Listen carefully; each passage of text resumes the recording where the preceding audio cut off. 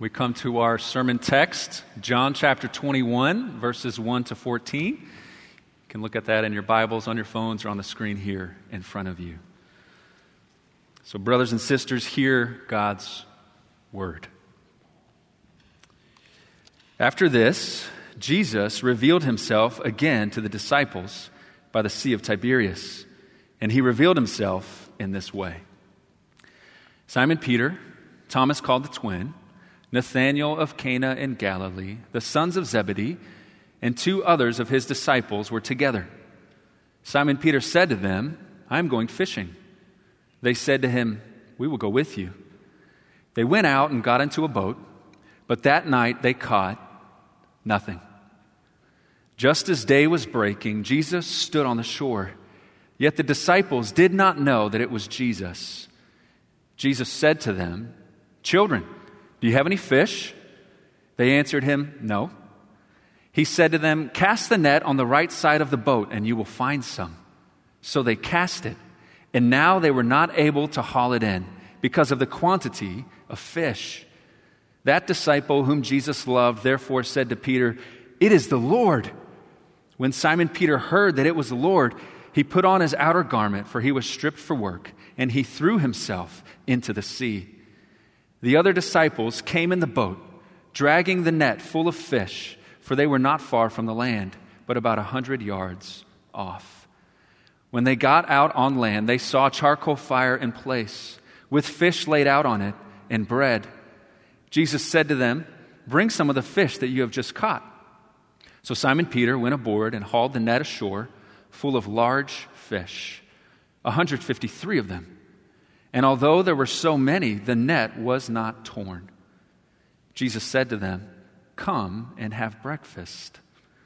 Now none of the disciples dared ask him, "Who are you?" They knew it was the Lord. Jesus came and took the bread and gave it to them, and so with the fish. This was now the third time that Jesus was revealed to the disciples after he was raised from the dead. This is God's word. Amen. You may be seated. Well, let's turn to the Lord in prayer. Father in heaven, we do ask that this morning you would reveal your Son to us as we go through this story here in John chapter 21, that you would help us. May the words of my mouth and the meditations of my heart be pleasing to you, and that you would prepare us to receive from your word this morning. And we pray this in Christ's powerful name. Amen. Amen. Well, this morning we arrive at a fascinating encounter between the risen Lord Jesus and his disciples in the last chapter of John's Gospel. Just to give a little bit of context, look down with me to the section right before ours at the end of chapter 20. I'm going to read this out for us. It says, "Now Jesus did many other signs in the presence of the disciples, which are not written in this book. But these are written that you may believe that Jesus is the Christ, the Son of God, and that by believing you may have life in his name." Right here, John provides the purpose for his gospel. Everything written before that was intended to call the reader to believe in Jesus and have life in his name. His aim is stated very clearly. And the focus of chapter 20 itself was all about belief. John and Peter run to the tomb. John believes. Mary hears Jesus' call. Mary believes. Jesus appears to the disciples in the locked room, and they believe. Jesus appears before Thomas, proves himself that he is risen from the dead, and he believes and confesses, "My Lord and my God." Chapter 20 is all about believing in the risen Lord. It seems like those verses I just read from chapter 20 are a fitting conclusion to his gospel. So in essence, he's confronted us with the life, with the death, and with the resurrection of Jesus so that we would believe in him and find life in him. So why continue on in chapter 21? Well, John gives this story because he wants to strengthen and solidify this belief into a confident knowledge in the risen Lord.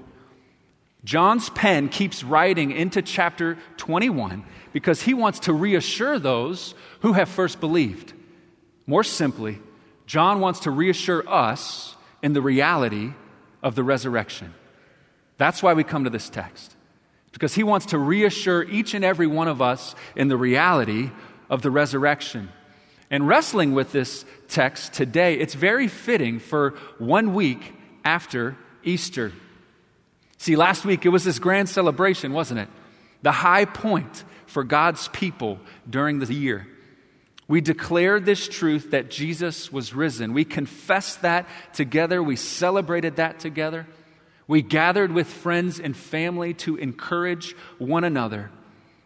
But I wonder this, how quickly was the high of Easter met with the lows of life? You see, these disciples, they were just at these feasts in Jerusalem, and they had these first encounters with Jesus, raised from the dead. And here we have, just a few days later, they're in the dark, they're on the sea, it's a miserable night, and they're struggling with no success. The high of Easter moved into the low, mundane struggles of life. For us, College Church, last week we sang the Hallelujah chorus. The Jesus banners were outside our church, waving, shining brightly. It was a beautiful, joyful day, the high of Easter.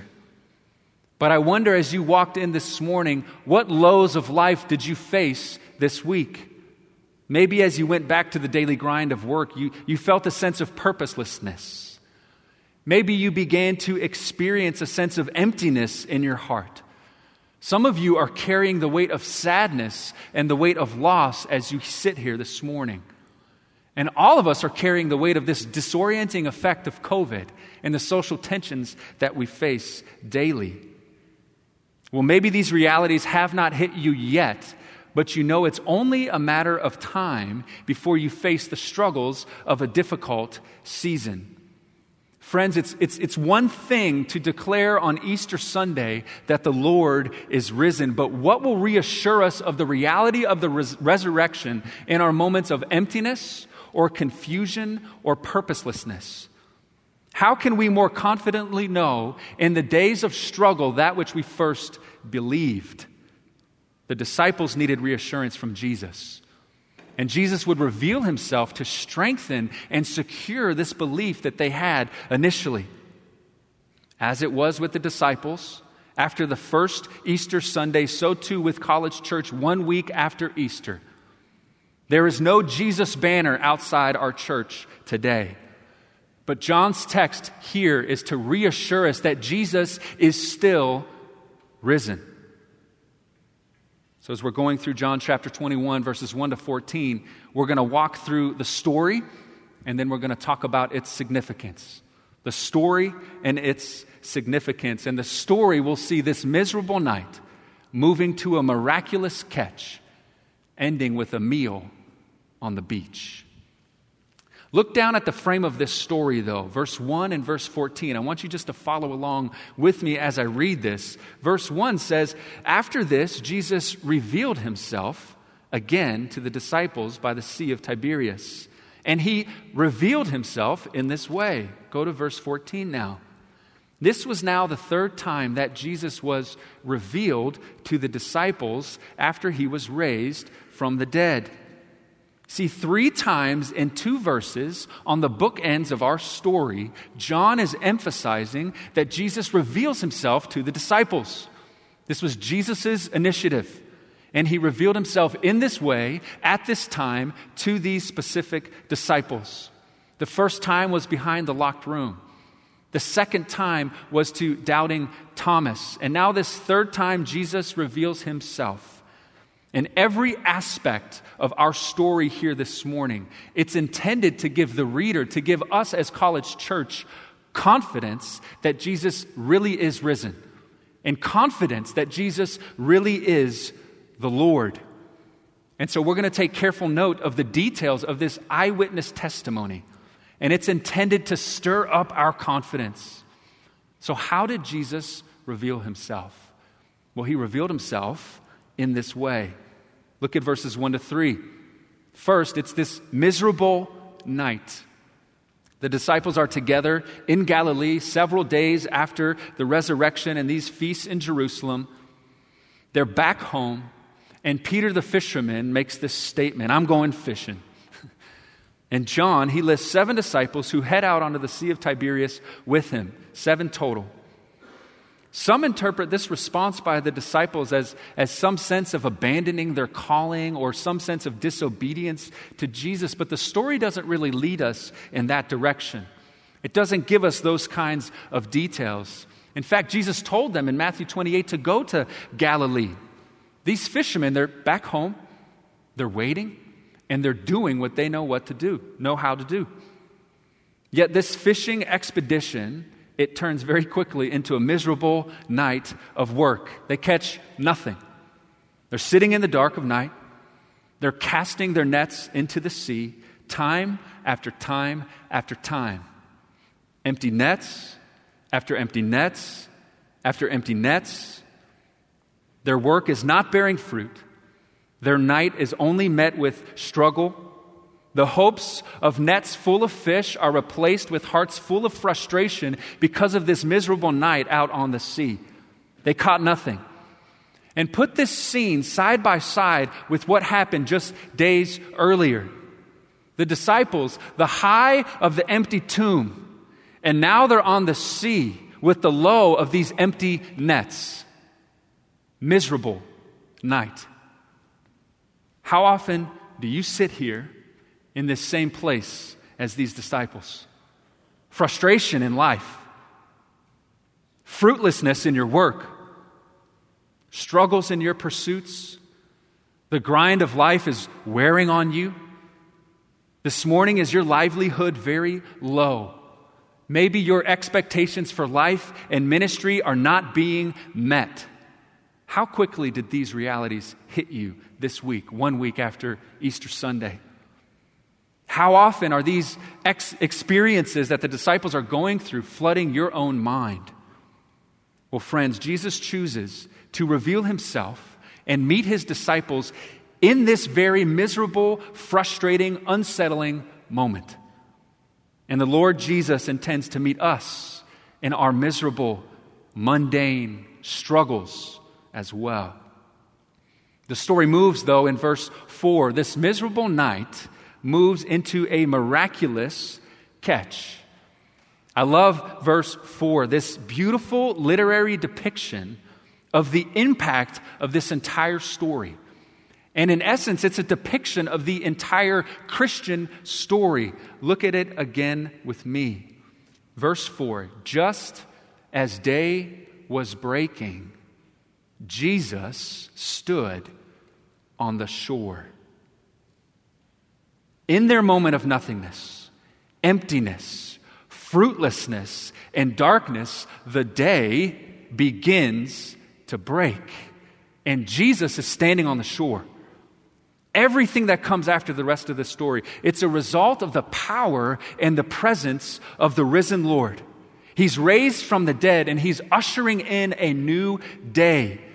He's bringing new light. He's bringing new life. He was the disciples' hope that morning.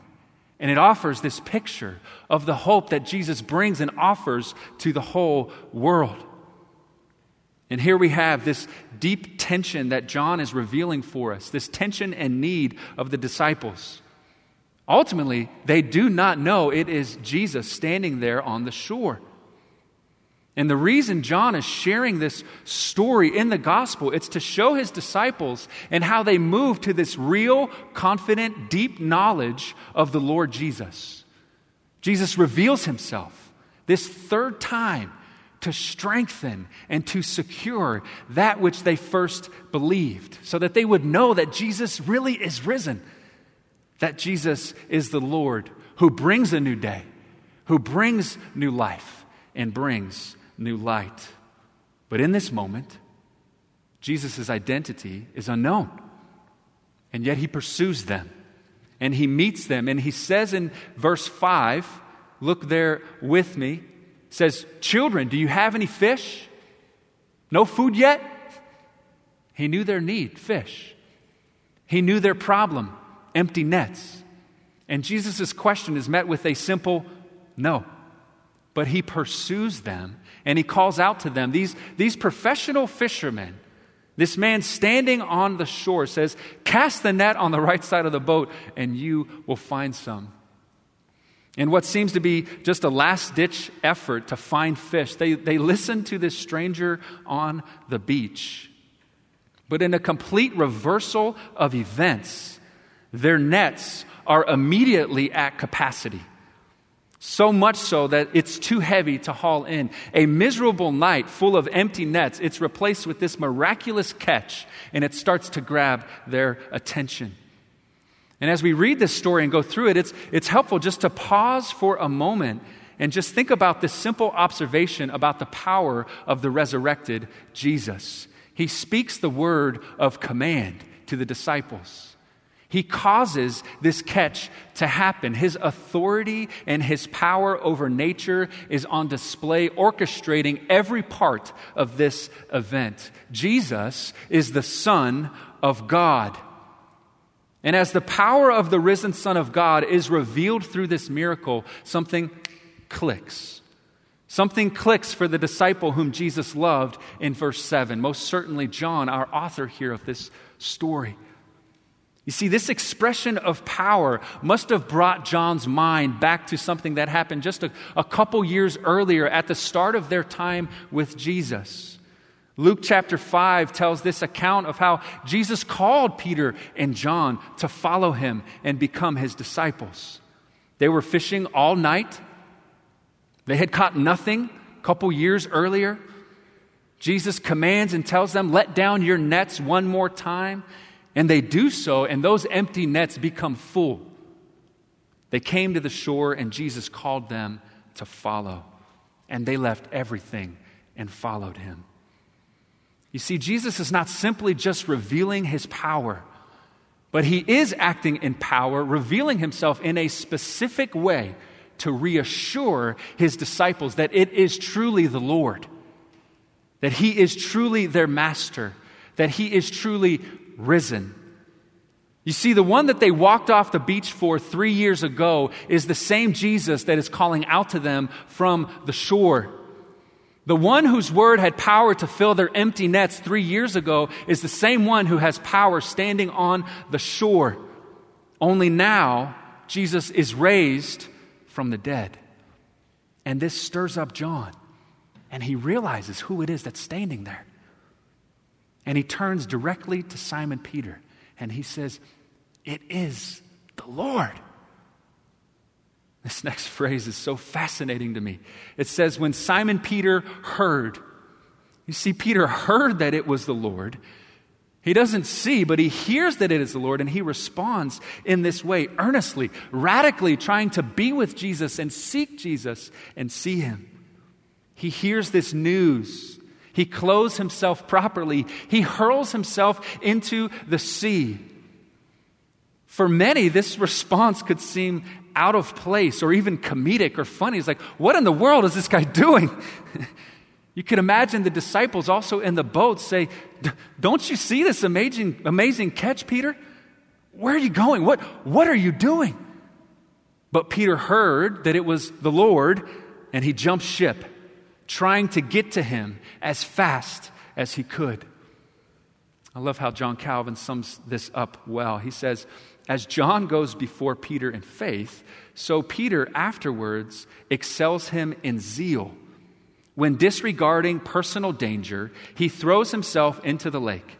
The act of leaving the ship and going on shore was not the result of folly or rashness, but that he had advanced beyond the others in proportion to his zeal. Peter's response is one of zeal for Jesus. It's not just a zeal on behalf of Jesus, but it's a zeal for the resurrected and risen Lord Jesus himself. Peter and John had been reassured by Jesus that he was truly risen in power, and Peter zealously seeks after him. because his belief in the risen Lord was strengthened and confirmed that morning.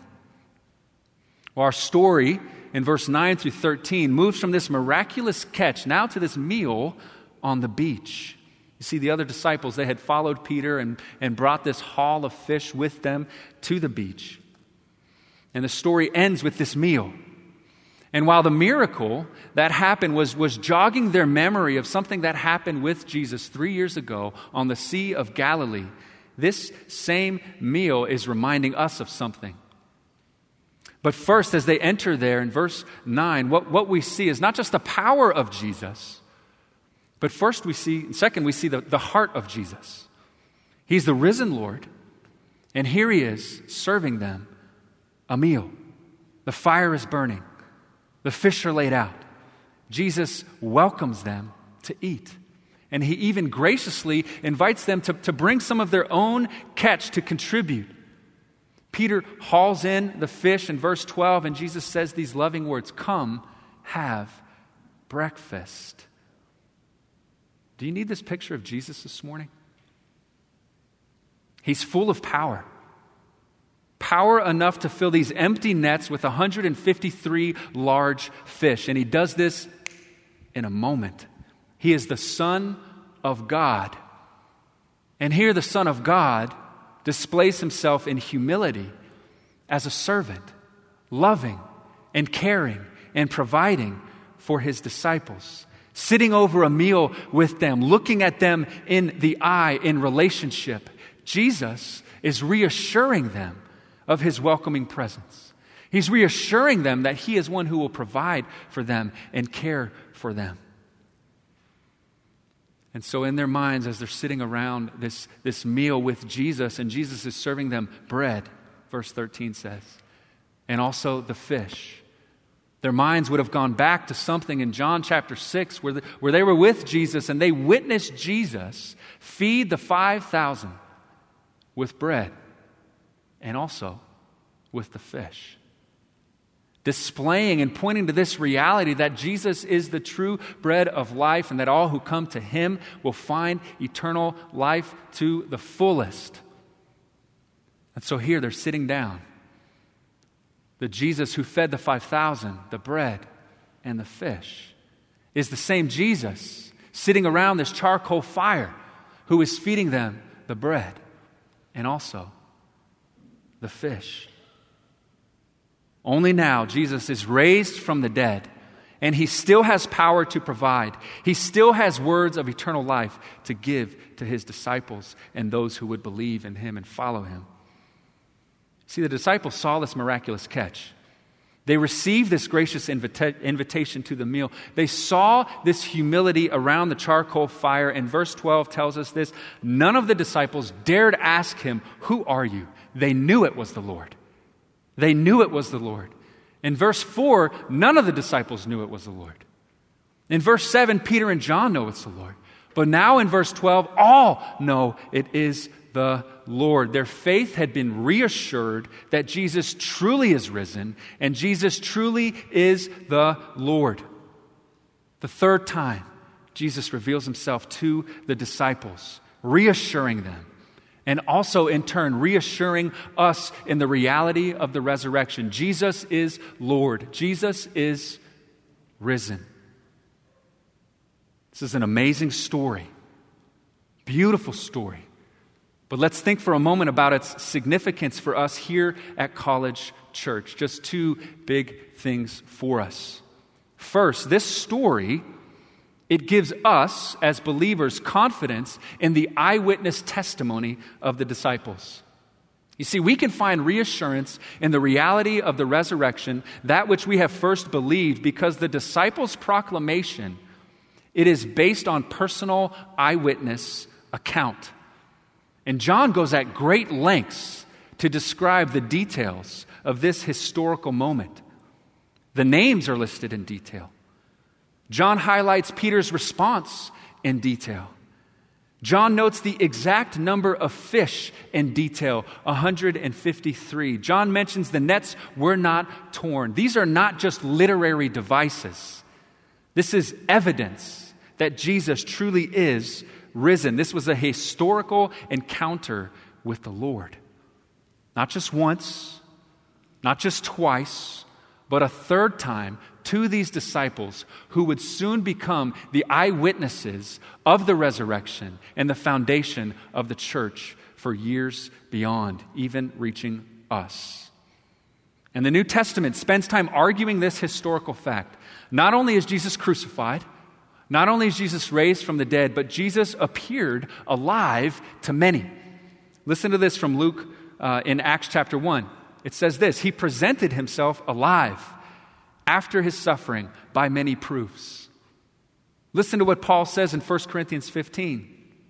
For I delivered to you as of first importance what I also received, that Christ died for our sins in accordance with the Scriptures, that he was buried, that he was raised on the third day in accordance with the Scriptures. Friends, how often do we just stop right there? Paul doesn't stop there. He goes on and says, and then he appeared to Cephas, then to the 12, and he appeared to more than 500 believers at one time. The reality of the resurrection and Jesus' appearing to many is a matter of first importance in Paul's mind. And this morning, John's giving us confidence in the eyewitness testimony that we read by detailing this historical encounter. And these disciples, as their belief in the resurrection was solidified and secured and strengthened, it changed everything for them. As the reality of the risen Lord sank in for them, as it was established for them, they then gave their entire lives to the proclamation of this truth that Jesus is raised and Jesus is Lord. And they did so even unto death, bearing witness that Jesus is the risen Lord. The disciples in John 21, they moved from this belief that they had at first to a secure knowledge of the risen Lord, sharing this testimony, and we can have confidence in the testimony that we read in the Scriptures. They saw his physical body. They ate with him. They spent time with him. They listened to him. And it's intended to give us confidence in what we read. One more thing, just to highlight one connection in this story. Like I said, Jesus reveals himself bodily to these disciples. They saw his power, they experienced his heart around a fire, and they were reassured that the Lord really is risen because he revealed himself in this historical moment on a beach. What does that mean for us 2,000 years later? Jesus is not going to reveal himself on the beaches of Lake Michigan, but he promises to reveal himself in the pages of Scripture. And we have this great hope in our text. Look back at verse 7 with us, John and Peter. You see, John speaks these words to Peter. He says them, "It is the Lord." And it was because Peter heard them. It wasn't because Peter saw Jesus. He heard what John had said. And he rushed to Jesus. And he ran to him. His faith was secure and strengthened because of what John had said. How comforting is that for us? Pastor Moody said this last week that Mary heard Jesus say her name, and she responded. Thomas saw Jesus, and he believed. But Jesus says this in John 20 to Thomas, "Have you believed because you have seen me? Blessed are those who have not seen and yet have believed." This morning, John wants to reassure us in the reality of the resurrection, not because we have seen him, but because we have heard the eyewitness testimony in the Scriptures about Jesus raised from the dead as our Lord. The Bible is revealing Jesus, revealing his power for us, revealing his heart for us, revealing that he is Lord and he is risen. So in the lows of life, the struggles that you're facing or will face, the missed expectations, when we're tempted to walk away, what is it that's going to reassure us in the reality of the resurrection? What's going to strengthen your belief, that which you first believed? What's going to strengthen the many who are being baptized today? We had one in this service. I think we have 6 or 7 who are being baptized, professing their belief and faith in Jesus Christ. What will assure them in the weeks to come when the lows of life hit them? we have this testimony in the Bible that reveals to us the risen Lord.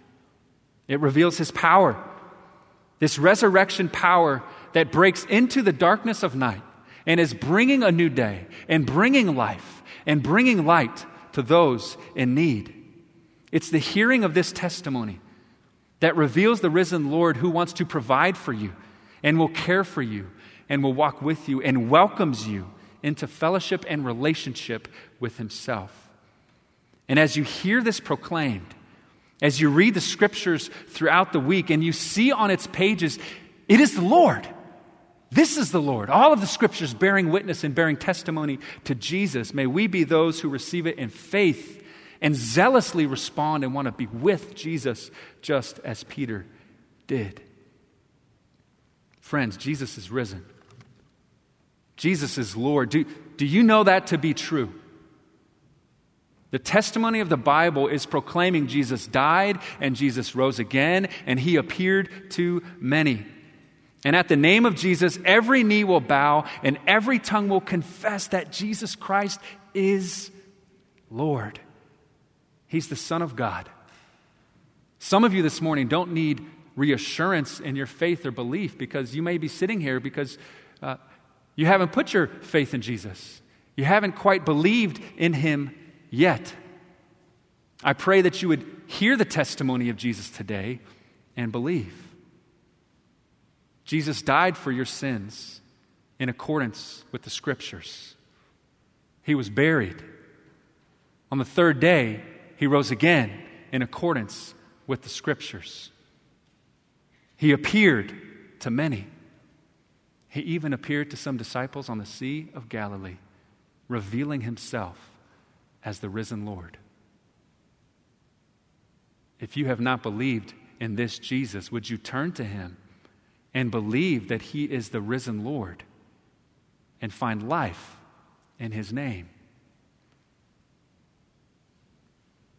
Christians, those who have first believed in Jesus, this text is intended to reassure your heart that Jesus truly is raised, that Jesus truly is the Lord, raised in power, his heart for you, in relationship, wanting to provide for you, care for you in the lows of life. The Jesus banners are no longer up, but Jesus is still raised. And may we hear daily of this truth in the scriptures, reading it, coming to it as Jesus is revealed to us. And may we respond as Peter did with great zeal.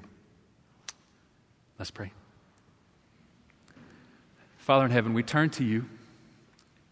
We thank you that you reassure us of your Son Jesus and his resurrection and all that that means for us through your scriptures, through the eyewitness testimony, and even through this story this morning. So we turn to you by faith. We love you, and we thank you, and we pray this in Christ's name. Amen.